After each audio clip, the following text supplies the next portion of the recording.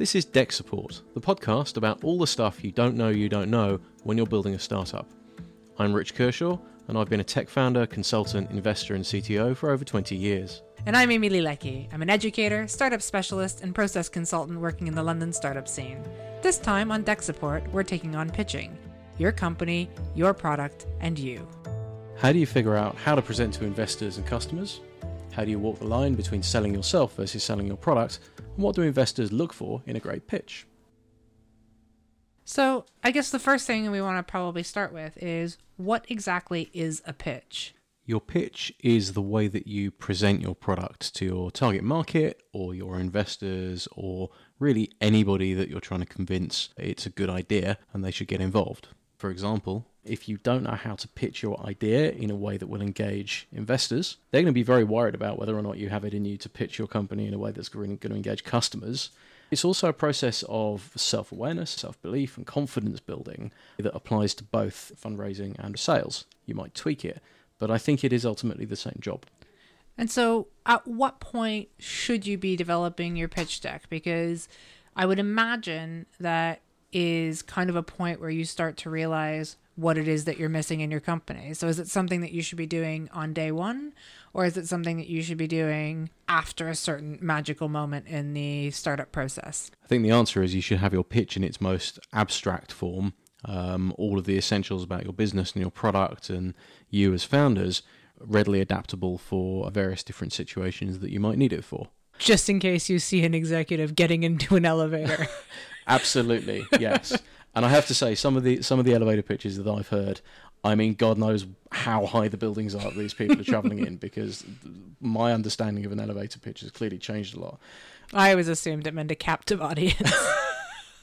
I think that's a good way of thinking about it, actually. If you have some poor soul sitting in front of you and they can't get out without being rude, how do you make sure that they don't immediately regret being trapped in this room with you? Make people happy that they're there. So just because you've got a great idea does not mean that you are a good presenter, that you are good at making this kind of sales pitch. There's a reason why big companies don't just send out their developers to sell the product, because it's not just knowledge about the product. So what do you do if you're left with trying to pitch your product, but you're not a salesperson? So to a certain extent, the process of becoming a founder with a capital F is that process of figuring out how to present yourself. We'll be talking to some people who've been through that journey. And one of the things which we kept on coming back to again and again is that all of those people found that their process of evolving into a competent founder and feeling like they kind of own the territory was actually starting to think of themselves as someone who can be a bit more of a generalist, who thinks of things at a higher level, and who have figured out how to get the passion. Because there's going to be something you're passionate about. And if you're not passionate about it, then you probably shouldn't be starting a startup, because it is going to consume a big chunk of your life for a very significant portion of time. There is going to be a way that you can find to harness that enthusiasm. You just need to figure out what the hook is for you and then sell that in the room. And I think that's the essence of what a pitch is about. You don't need to be excellent at pitching. You need to be excellent at your pitch. Should you be adjusting your pitch deck much like you would when you're putting together a resume to say, without lying, I'm going to highlight these particular skills to you? So if you're going to an investment house that is helping a specific demographic, then you might put that at the forefront of your pitch deck.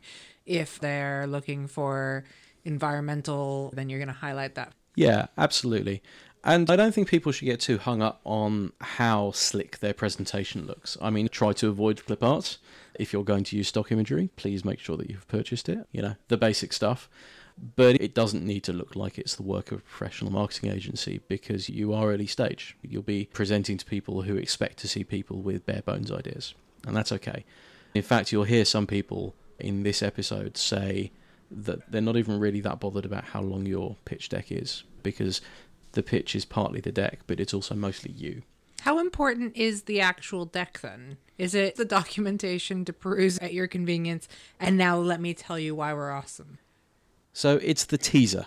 It's the thing that opens the door. When they have a pile of 400 presentations, it's the thing that gets you into the pile of 80. So yours should be printed on cardstock, is what you're saying. Little It's- spritz of perfume on your pitch deck. So what you want to do is print it on thick enough cardstock that your presentation is the entire top 3 centimeters. Yeah, I guess what you really want to avoid in this, I mean, this is one of my bugbears, to avoid magical thinking. I think unless you're enormously lucky, you will get rejected. Most places do not get funding on their first go, so be prepared for that. If you cannot cope with rejection, choose a co-founder who can handle the rejection and let them go do it. Yeah, absolutely. Yeah, the act of presenting can be really nerve-wracking. Something that you had no trouble saying a few moments before can cause you to and ah and get nervous and break into sweats. And frankly, if they're the kinds of people who like to keep you on your toes, then you might really want to consider having a long-term relationship with them. So let's start with how you figure out your pitch and why it's good to do it early. Having built a few companies from the ground up, it became pretty obvious to me that it's hard to figure out which direction you're travelling in unless you know who you're selling to, and that counts for funding or your product. We spoke to Craig Willis, CTO of workflow process platform Score, about when his team realised they needed to figure out their pitch. We realized quite early on that actually it would make an awful lot of sense, whether we were going to raise money or not, to actually sit down and think about how we would be pitching the company. It helps not just with the journey of trying to raise money, but actually even how we present ourselves to our clients, as well as simply what does the product do. It's not an easy thing to do because we felt like we had a vision for where we wanted to take the company, but we realized there were a lot of gaps in how we were planning the business. A lot of it was sort of happening organically. So it really forced us to think about those sorts of things. So our kind of first attempt at a pitch deck was probably quite poor, but it highlighted a bunch of gaps that we've then said, actually, we need to fill that gap before we would come across as credible or interesting for a potential investor. So if everyone needs to figure out their pitch in order to convey their credibility, where do you start? Hi, my name is David. I'm the founder of Launchmappers, an on-demand growth team for startups. We spoke to David Odier about the hook his team uses to start building that pitch. It's really something we're trying to create for each of the company we work with. So narrowing down product positioning together with the customer, you come up with messaging that you can pitch to prospective clients. You have to prove that, there's a need for your product, that people will be hooked with it.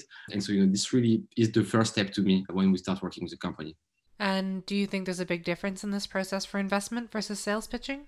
You want to pitch investors in roughly the same way you're pitching potential customers. That's a really key point. If you can't deliver a succinct product pitch to your investors, then they're not going to believe that you can deliver a succinct product pitch to your customers. And being succinct usually means being confident, and being confident means getting comfortable with owning your area of expertise. And that's no easy thing.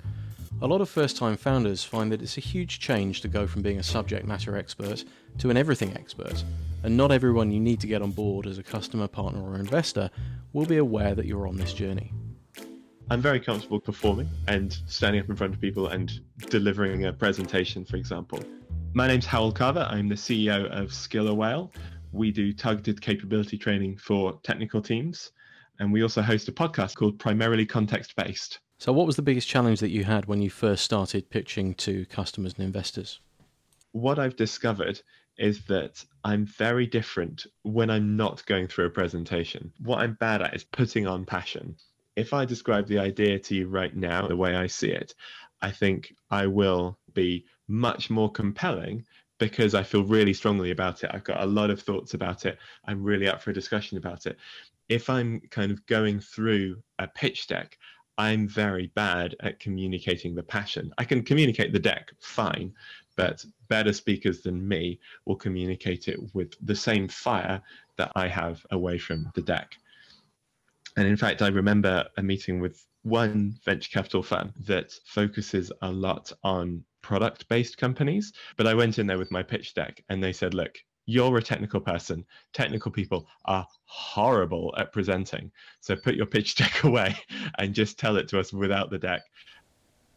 I'd moderate that a little by saying that it's good practice to make sure you can deliver your enthusiastic elevator pitch without a deck, and then introducing slides to support it when you're comfortable working without them. The key is becoming comfortable with the idea that in the early days, anyone who's buying or investing in your product or company will really be buying into you and your co-founders.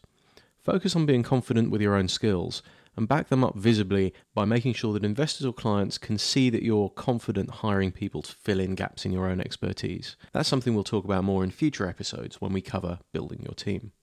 Sarah Stevens, the CTO of Restless, says that it took a while for her to get comfortable with that, owning her own expertise and not having to know everything.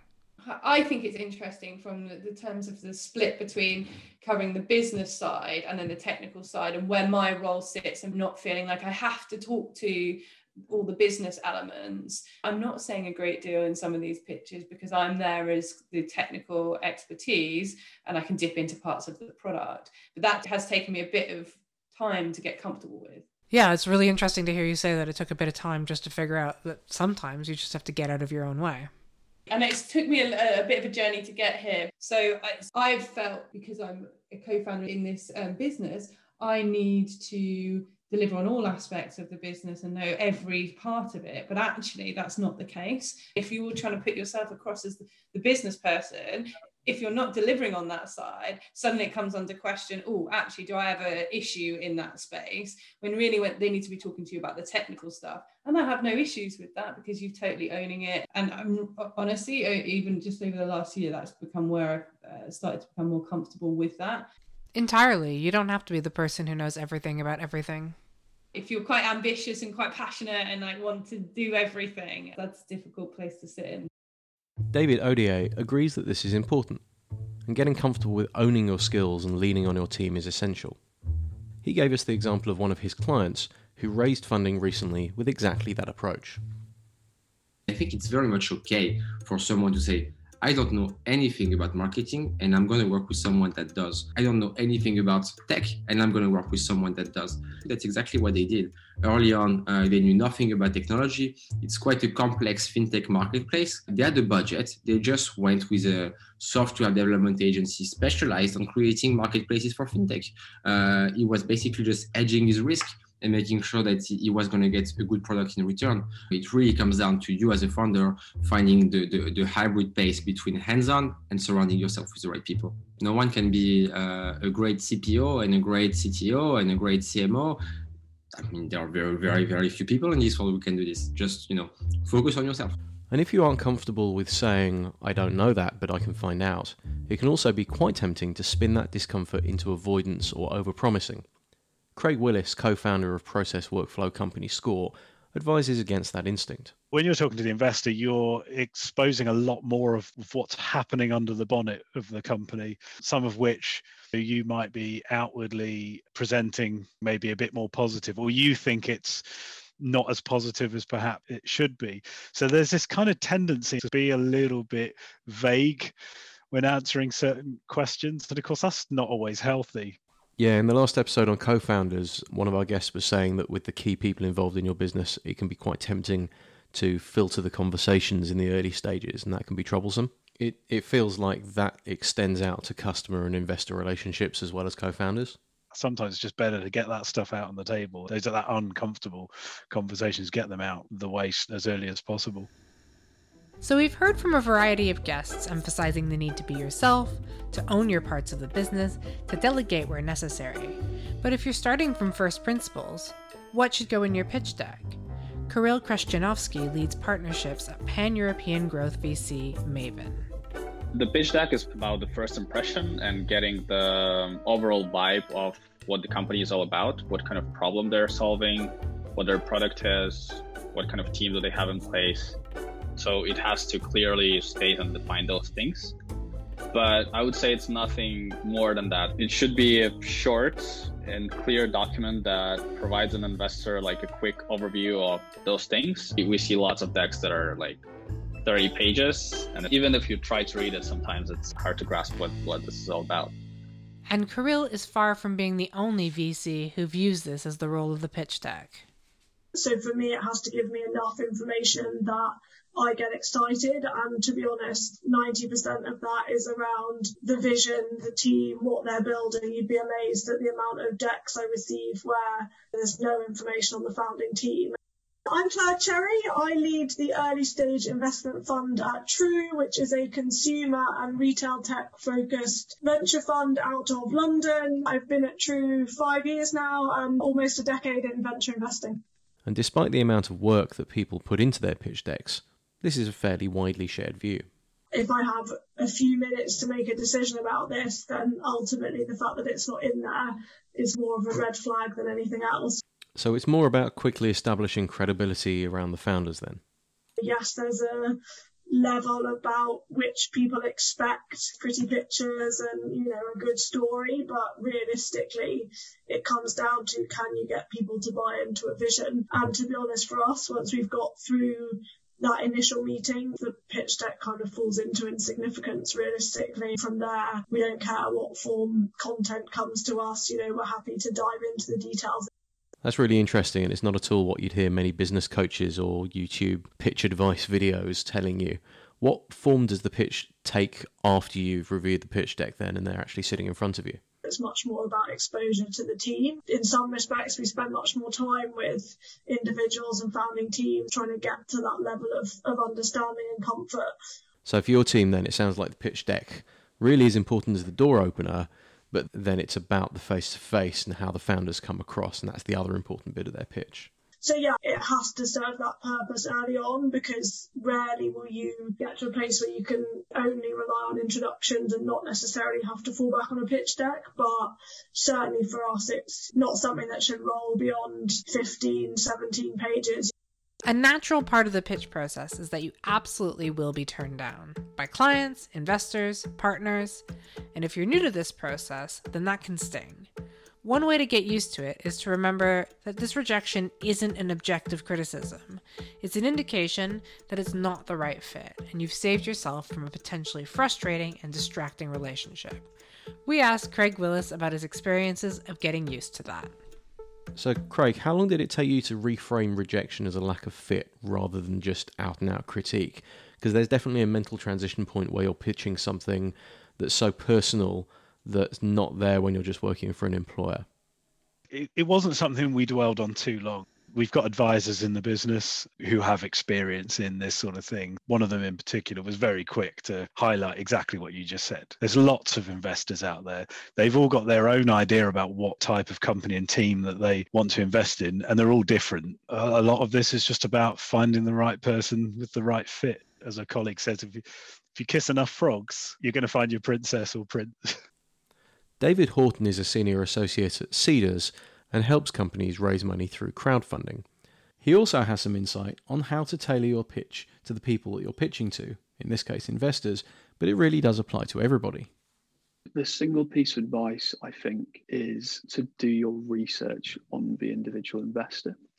As much as an investor is going to do due diligence on you as a business, you should also be doing due diligence on any investor you speak to, any investor that you advance with. Ask to speak to their portfolio companies, and whoever they refer you to, also reach out to people yourself. The takeaway here is that a pitch is about getting your foot in the door. There are many incorrect ways you can put one together, but there isn't any one single way that'll work for everyone. And it should be authentic. It should reflect you as much as your product, because investors are looking to invest in co-founders as much as in good ideas. And remember, it's all about finding the one. So sometimes when you kiss a frog, all you get is wet lips. A huge thank you to all the guests we had on this episode of Deck Support. To find out more about everybody who contributed to this episode, check out the episode description on your podcast player of choice. We'd also like to thank you for listening. You can also subscribe to Deck Support on your podcast player of choice to make sure that you get alerted whenever we release new episodes, and don't forget to like it if you liked it. This has been Deck Support, the podcast about everything you don't know about getting a tech startup off the ground. Deck Support is produced by us, Rich Kershaw and Amy Lee Leckie. We'd love to hear from you about your co-founder experiences, upcoming episode subjects including fundraising, figuring out who to hire first, team culture, or anything else you think we should be talking about to help startups succeed faster. If you want to share what you've learned, have any comments, or just want to tell us something awesome we should cover in a future episode, you can find us on LinkedIn or at our website, decksupport.net. And you can subscribe to us on Spotify, Apple, and Google Podcasts, as well as wherever you find podcasts.